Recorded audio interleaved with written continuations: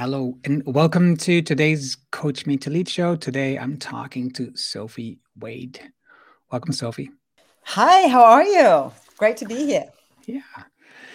And I've got your name from someone who was on the podcast before, and I went through your profile and saw your books and thought, oh my gosh, that's going to be interesting, especially your latest book talking about empathy, an interesting topic that I love to dive into deeper.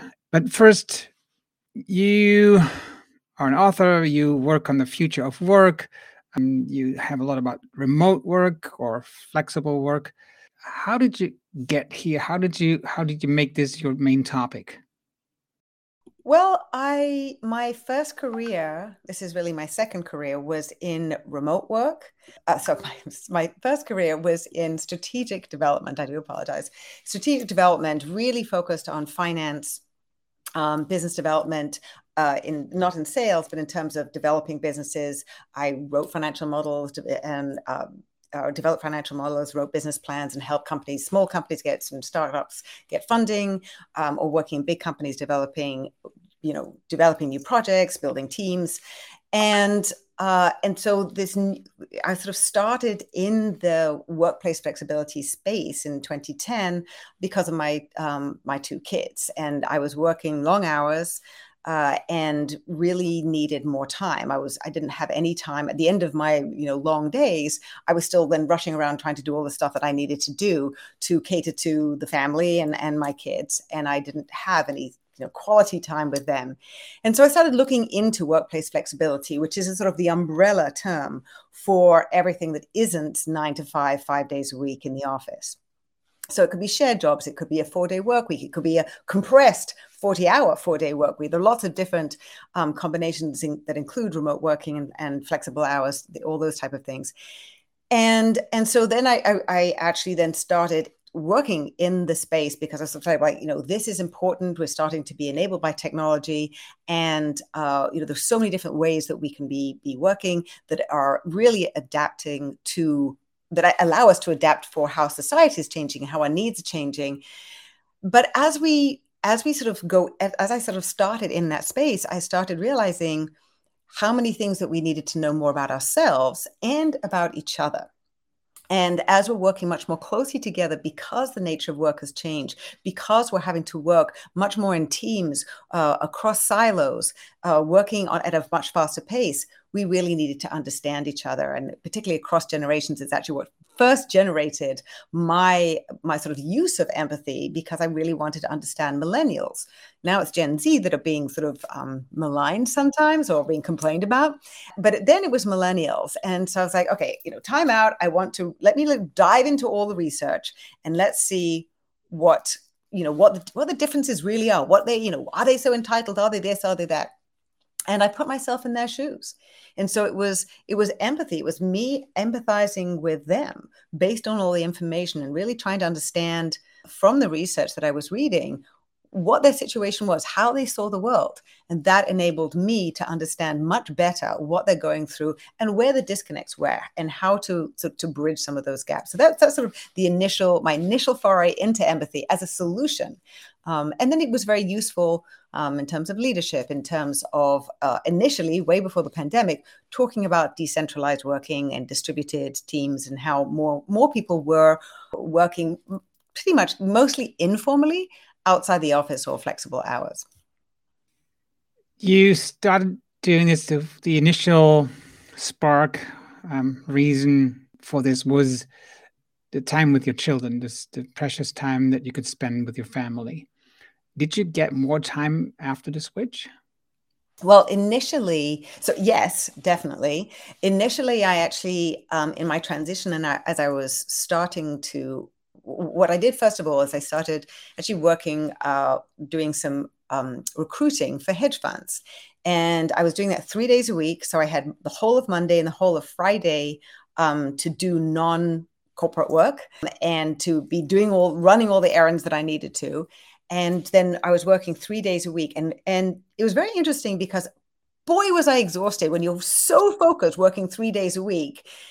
You wonder how much was I actually working over those 5 days, because when you're very intensively focused and you're not at lunchtime, doing some of the Amazon shopping that you needed to do to try and get the stuff that you needed for your kids or whatever, they become much more intense focused work periods. So that was sort of the initial change, which did allow me, when the kids were home from school and during the weekends, not to be rushing around doing my errands. And yes, I did have a lot more time with them. And when you later on did research on the Gen Z, not the Gen Z, the millennials, but maybe even now on a Gen Z, what did you learn? Just, despite the fact that you had empathy and going into them, but what was the difference that you learned from what people thought of them and how you discovered that how they thought about it? So thank you for asking that, because it was fascinating to me. So I don't typically like labels of any kind, and but it can be helpful to do these groupings more based on where people are in their sort of career and life arc. Are they the beginning, just coming into the labor market? Are they sort of in prime revenue generating age, or sort of like starting to sort of climb up the ladder in their management, starting to be management roles, are in the senior leadership roles, and then sort of moving out. So looking at that in terms of where people are. So at that moment, it was originally millennials who were sort of coming into and understanding and reacting to being new in the labor market, dealing with the Great Recession, certainly around the world, but particularly in the US. That had a huge impact on millennials or the young people, whether they were able to find jobs, and also in terms of the career arc and the economic situations and the sort of the big events that are going on around them. There's also technology, and so millennials generally, but particularly the younger millennials, were the first generation who really had a lot of technology integrated into their education.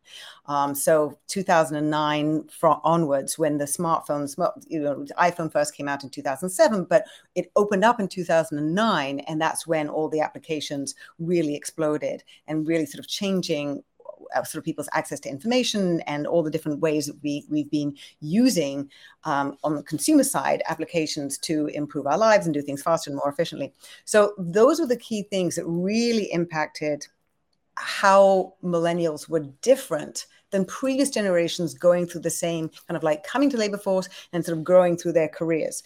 And what it really did is change the pathways of the careers because of how technology was impacting them and the information that they had and the possibility of being able to work in a mobile fashion because of laptops and because of powerful smartphones. And in tandem, technology was really being integrated much more into businesses. And so we were moving at a faster pace. And in order to be nimble, companies were becoming flatter.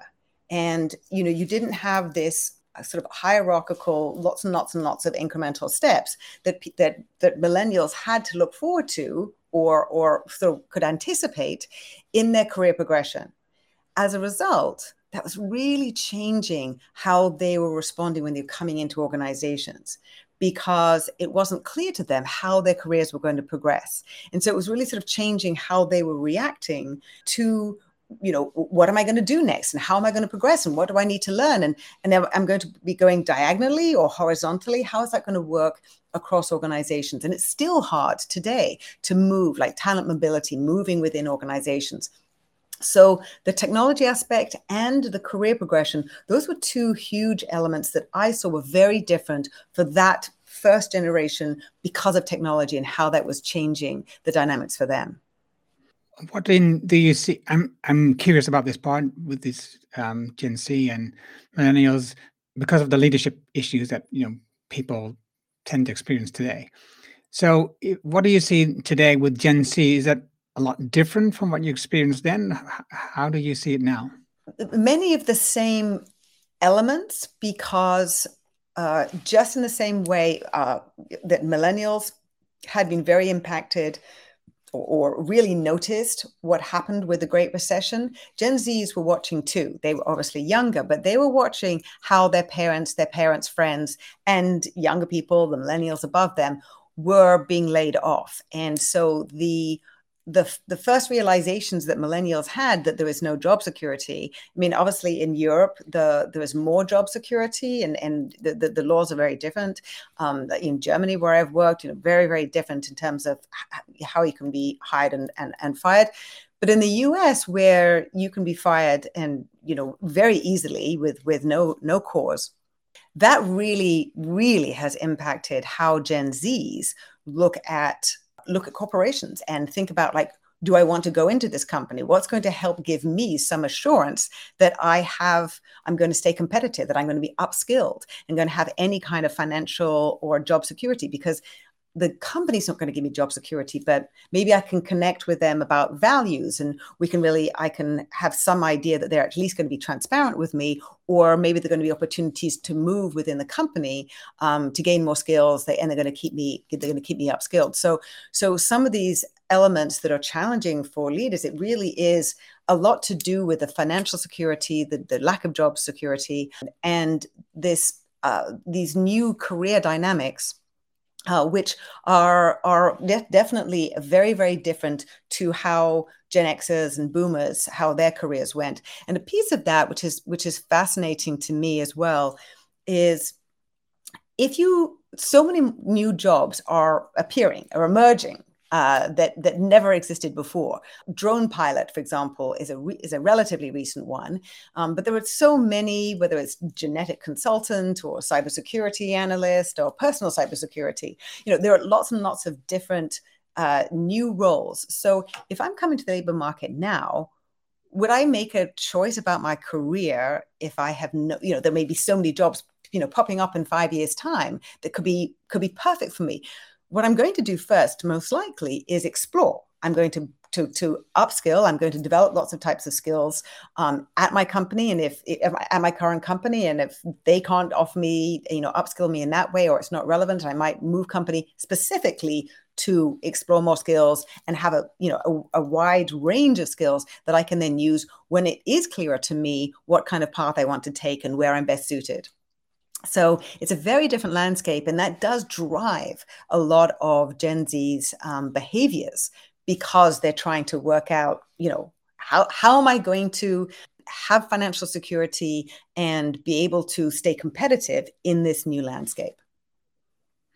And what I also see is that when they look at like jobs very differently, they also want to spend time in doing things, participating in community or discovering things that are outside of jobs, right? They are just in organizations or in work that they do for free, and just finding out and developing themselves instead of just doing a study, just doing explorations, right? Finding out what's really going on in the world and how they can contribute and make it a better place. So how do you feel that as a leader, because I titled this session "The Human-centric Leadership," how could you incorporate this and use it as a good leader to attract these people? Because I think they're really important to your business. Because we talked about diversity before, like you mentioned in your podcast, you try to be diverse as possible. Well, that was in a pre-conversation. Anyway, it doesn't matter. So, and I agree. I think diversity is really important if we want to really grow our business. We have to get all people on board and make them, based on values, to attract them and that they really want to work for us. So how could you use this as a leader in a human-centric way? I think to understand, to empathize with Gen Zs and new Gen Z coming into your organization, first to, recognize that the dynamic for them may be very different than it was for you. That, like, it's not more of the same. We're just iterating the same way. The dynamics have changed, and many organizations have not yet had the chance to adapt for that, in being able to onboard new recruits and then move them around in the organization. Because it isn't set up that way. We're still, so many organized corporations are set up to sort of go through this incremental path. So what leaders can do is sort of recognize some of the new dynamics that young people are dealing with as they're coming in, and thinking about, like, what what can I be off? What can this organization be offering them, and what's going to be good for that person coming in? Because where it's going to be beneficial is when where these things match. When it's kind of like, okay, we're going to upskill you. We want you to stay competitive. We want you to have the skills that this business needs, and where there's a mutual fit. That's what is actually going to enable, encourage that person to stay and provide and contribute as much value as possible.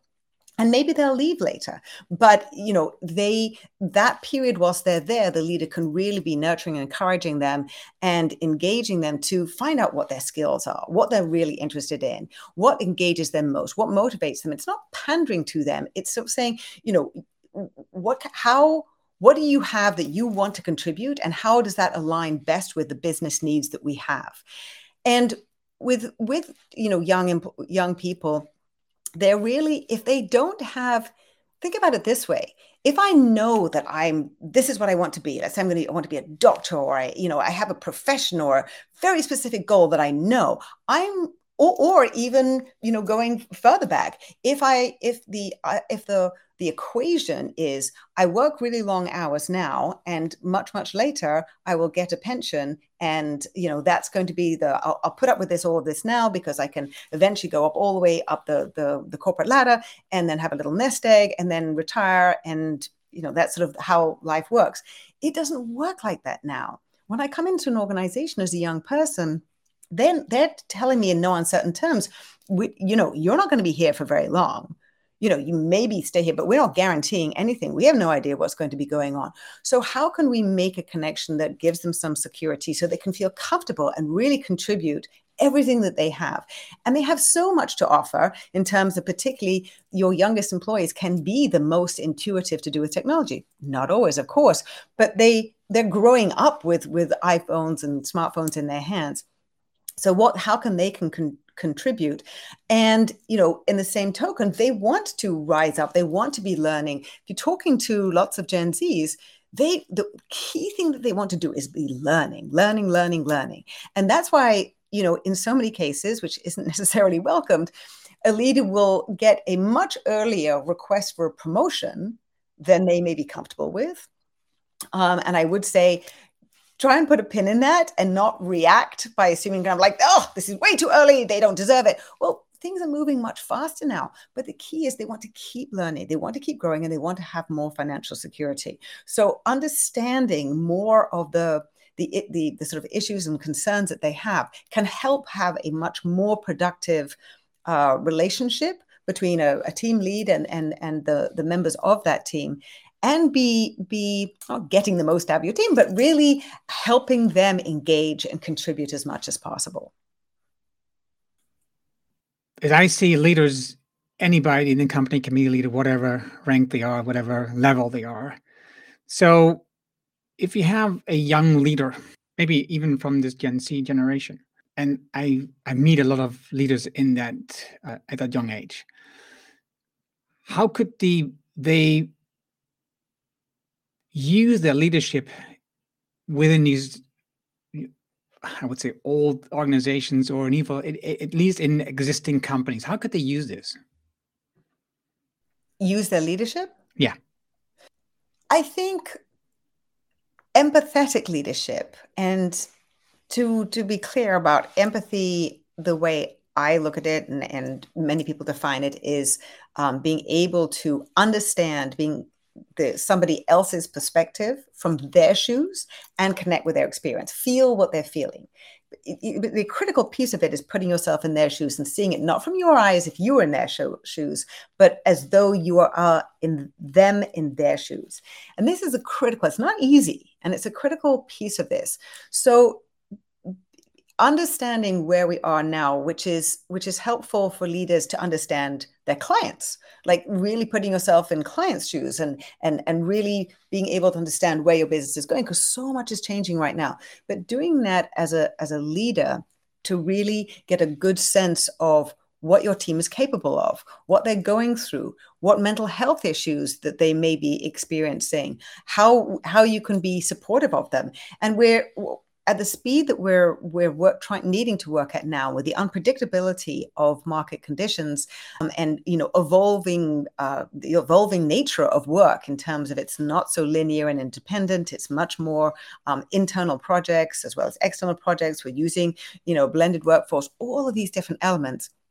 These are challenging. These are challenging for leaders. These are challenging for particularly the younger members. In fact, change at this scale and at this pace is not easy for most people to deal with. So as a leader, really using empathy to understand the people in your team and the people above you as well in the organization is going to be very, very helpful and recognizing that it's not as much about command and control and giving, directions and instructions. It's more about oversight. It's more about empowering the people who you're managing and really and coaching them, because with things changing so much and KPIs, we can't really projecting out 2 years. That's very hard these days. Much shorter term KPIs and checking in, particularly with younger members who don't have as much experience. They may have some intuition, they may have some understanding, they may have more expertise to do with technology. So we marry that together with the experience of leaders. And together, that's the way I believe and I see that beneficial outcomes are arrived at when everybody is contributing. And really, I look at this as being, co-creation, really bringing everybody together and contributing, and being able to have meaningful, empathetic discussions where everybody's contributions are heard and understood. When I read about your book, and I have to be honest, I didn't read the book, but I listened to your courses on LinkedIn. I listened to some of the podcast episodes. So when I learned about the book about empathy, right? Empathy Works. I also thought about the book by Tim Sanders, Love is the Killer app.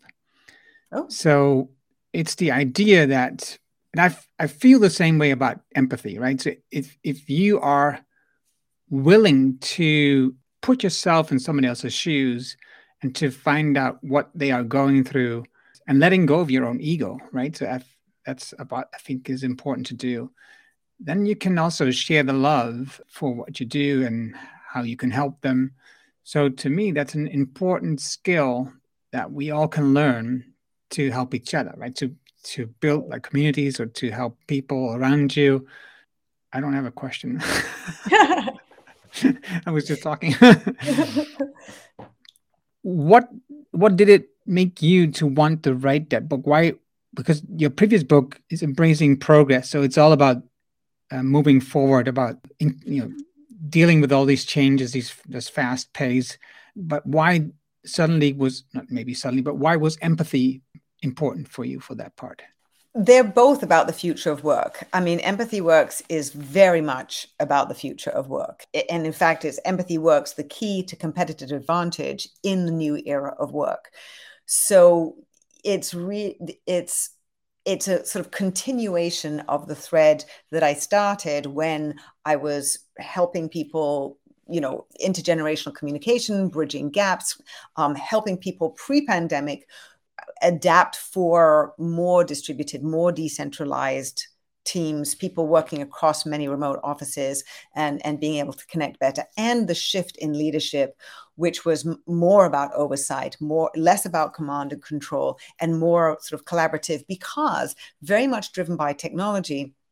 The faster paced organizations were dealing with a lot more, rapid feedback from customers. More decisions need to be taken right down at the front line, close to customers. And in that decentralized decision-making, which has given accountability further down the organization, leaders, including sort of, lower level managers, need to be able to understand, what their team members are capable of, and what they can how best to oversee them and manage them and motivate them. So having this human connection is really, really important. So prior to the pandemic, I was already talking a lot about empathy and it was a solution in many cases for so many of the issues that I saw happening in the workplace. and I was already working in sort of the future of work starting in 2015.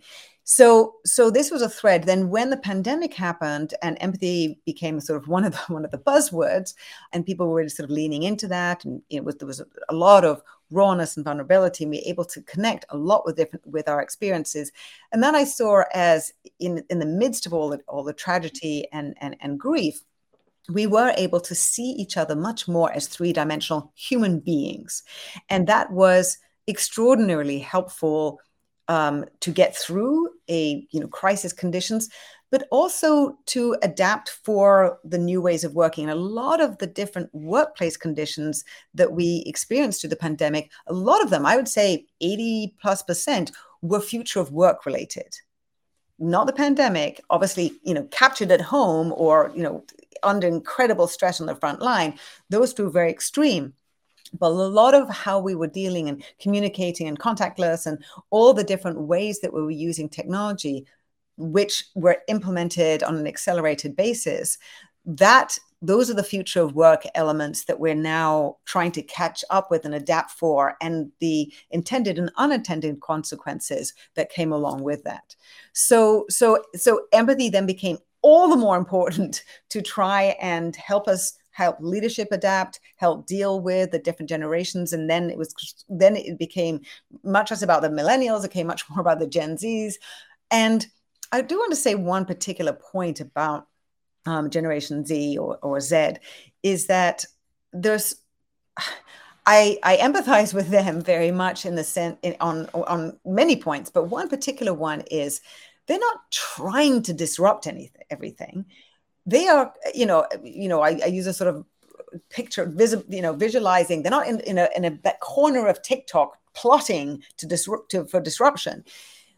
So many of them, apart from anything, had several, key new working years that they had, or the first working years were under pandemic conditions. So those are the routines and the habits that they've learned.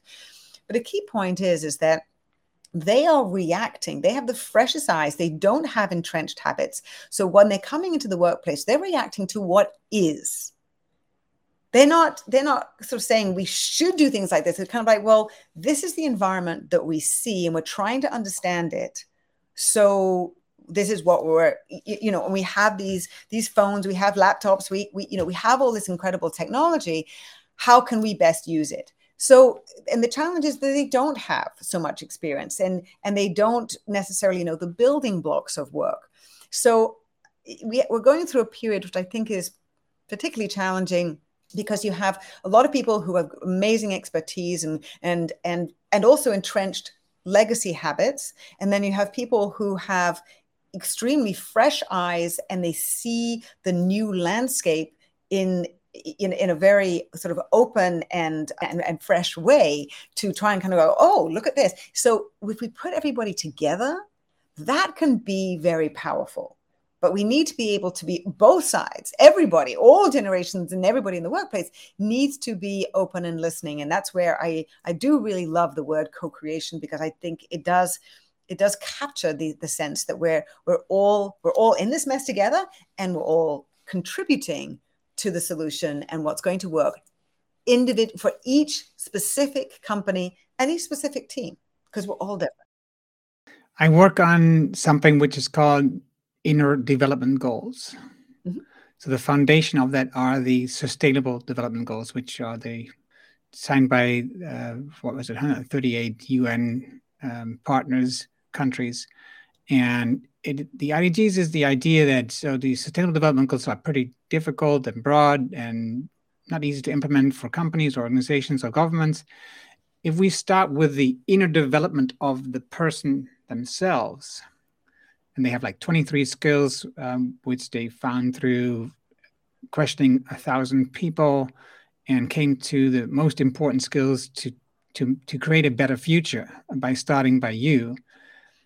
That co-creation is one of those skills mentioned there. So I think it's a really interesting part that we are able. So there's two domains, which is cooperation and communications, that are the two domains in that area where co-creation is part of. I think it's really interesting to develop those skills as a person. So if I look at the skill of empathy.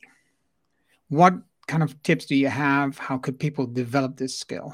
So my book's really good for that, because I both sort of set up where we are in terms of the future of work, how things are changing, technology, societal change.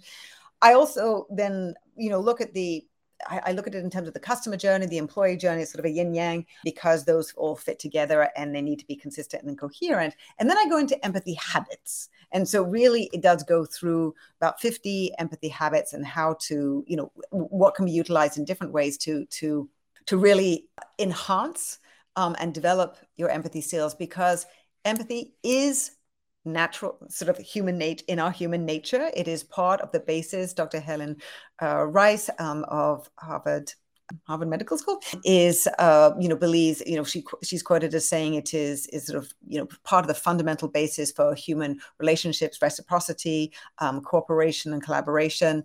Frans de Waal, who is a Dutch primatologist, talks about it as being, a basic sort of universal, part of human nature.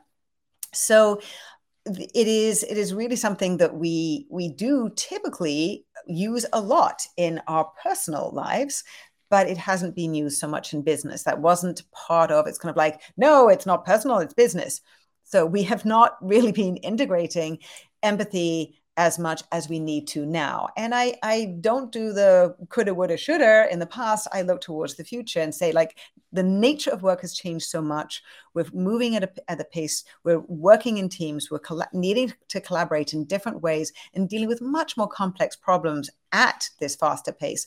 So empathy now is very much needed. So what are a couple of tips? So there are three parts of empathy. Cognitive, which is the putting yourself in someone else's shoes, so trying to think how they do. Affective empathy, which is the feel, so it's think, feel, and trying to connect with their emotion, their experience.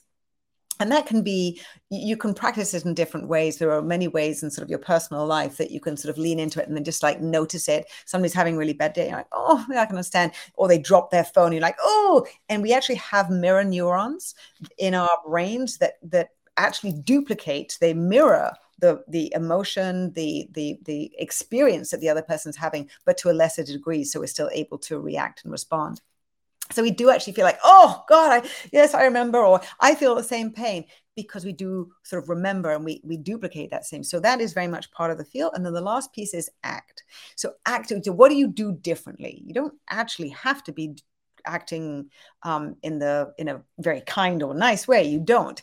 But let's assume that, from an ethical point of view, and from, if you're trying to, in work, you're trying to produce a positive outcome, it's taking on board what the other person, or recognizing what their experience is, what their perspective is, to have a more productive outcome, to have better outcomes, is going to be not ignoring what they're saying, but actually taking on board, or at least valuing and hearing them and recognizing, oh, okay, Anno, I hear what you say. I don't have to agree with you.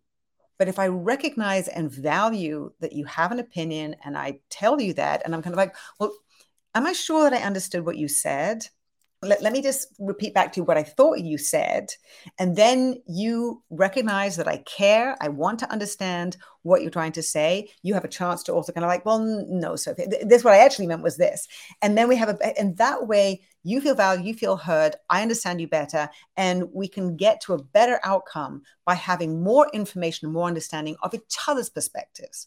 So so listening, restating, reconfirming, me affirming that I'm listening to you and I'm hearing what you're saying. Those are all very simple things that can be done and make a big difference in terms of a positive outcome. I also really do believe that at the beginning of any meeting, it really is beneficial to sort of connect about different things, so that we get into the same mind frame of kind of like we're on the same page. We sort of know each other. We have some foundation, whether I know about your pets, or you're this, or you and I connected about the fact that you're in Amsterdam and I've been there. I love the city. So that already made me feel connected with you. I hope the same in reverse. I love bicycling. I'm sure you spend a lot of time on your bicycle. Those are the type of things that help us have a good connection and conversation.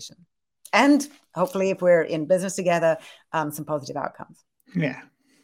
And I like when you said in the beginning that you talk about habits, right? So these are habits that we have, and we already have this skill in ourselves. But you can develop the habits to show it more or to share it more. Since we here at Coach.me, we all are everything about habits and using it in a way that create better humans. So that for me, that's really important and nice that you said that. And also, I just remembered you're not in Amsterdam at all. We were talking about Germany. That's So I okay. do apologize for that. No, that's it's okay. not in Amsterdam. I'm not in Amsterdam. I'm close to Amsterdam, Close to especially when you're in the US. But anyway, no, I think one thing that I like to bring to a meeting when we talk about meetings is you do a check-in, right? A short check-in to see what's going on in you, how you feel. So also that gives you the chance to empathize with the person, to see how they feel and how they are sitting in this meeting, and it gives them a way to, for a moment at least, close off that part of their lives and just focus on the meeting and just continue. And the same you do at the end of the meeting, you do a checkout and discover how people felt about the meeting. Mm-hmm. Even if you're just a member or if you're organizing the meeting, it's good to understand what was the feelings during this meeting, how they've experienced the meeting, and what we can do different next time. So for me, that's and even during the meeting, if there isn't, if we just discussed an objective at the beginning, hopefully there's an agenda and that's has been set at the beginning, halfway through the meeting to see where you are, because then if if somebody's off track or everybody's off track or it needs to, or you've sort of gone down a different pathway and maybe the objective has slightly changed, recognizing that, so to actually bring to be more efficient with the meeting and the times, because I think for me, empathy is really also respecting and valuing every single person's time, including your own. Yeah, I agree. Okay, there's so many things that we could talk about. I just want to make sure that people understand. So Sophie Wade, if you're looking at the video right now, you can see at the bottom what your URL is. What's the easiest part for people to connect with you? Where can they find your book? Oh, yes. So sophiewade.com. There's also flexcelnetwork.com. That's future of work consultancy, which is really about, about modern work and helping companies and people adapt to new ways of working.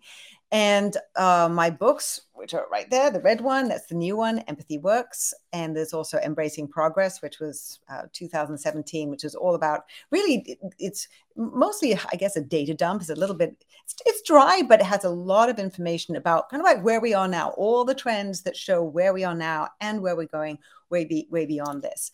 So those are available on, all online retailers and in-person retailers, so in the US, and there's this distribution in many places around the world, including India. There's an English version in India that's out there as well.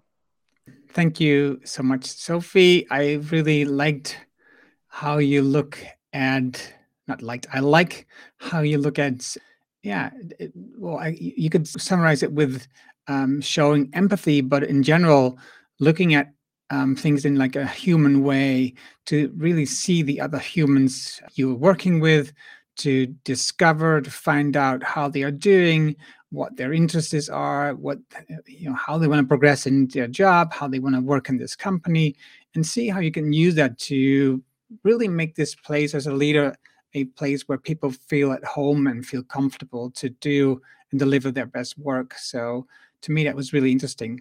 Thank you for that, Sophie. Oh, you're so welcome. And I do actually believe, it sounds like a cliche, but this is a win-win when we can get it right and we can understand each other and help people do their best work and help them actually have more of a balance, so that their work is not all consuming, but it is balanced in a positive and productive way. That really can be beneficial for the company and for the employees, and then they stay. So. Well, for you listening now and you want to watch the replay or you want to share with somebody, every Monday, you can find the video and the audio on blog.coach.me. Also, it's on Spotify, it's on YouTube. And as always, thank you for joining us today. And we'd love to see you again next Friday at 9 a.m. Central Time or at 4 p.m. Central European Time. Thank you very much. Thank you, Sophie. Thanks so much, Arno.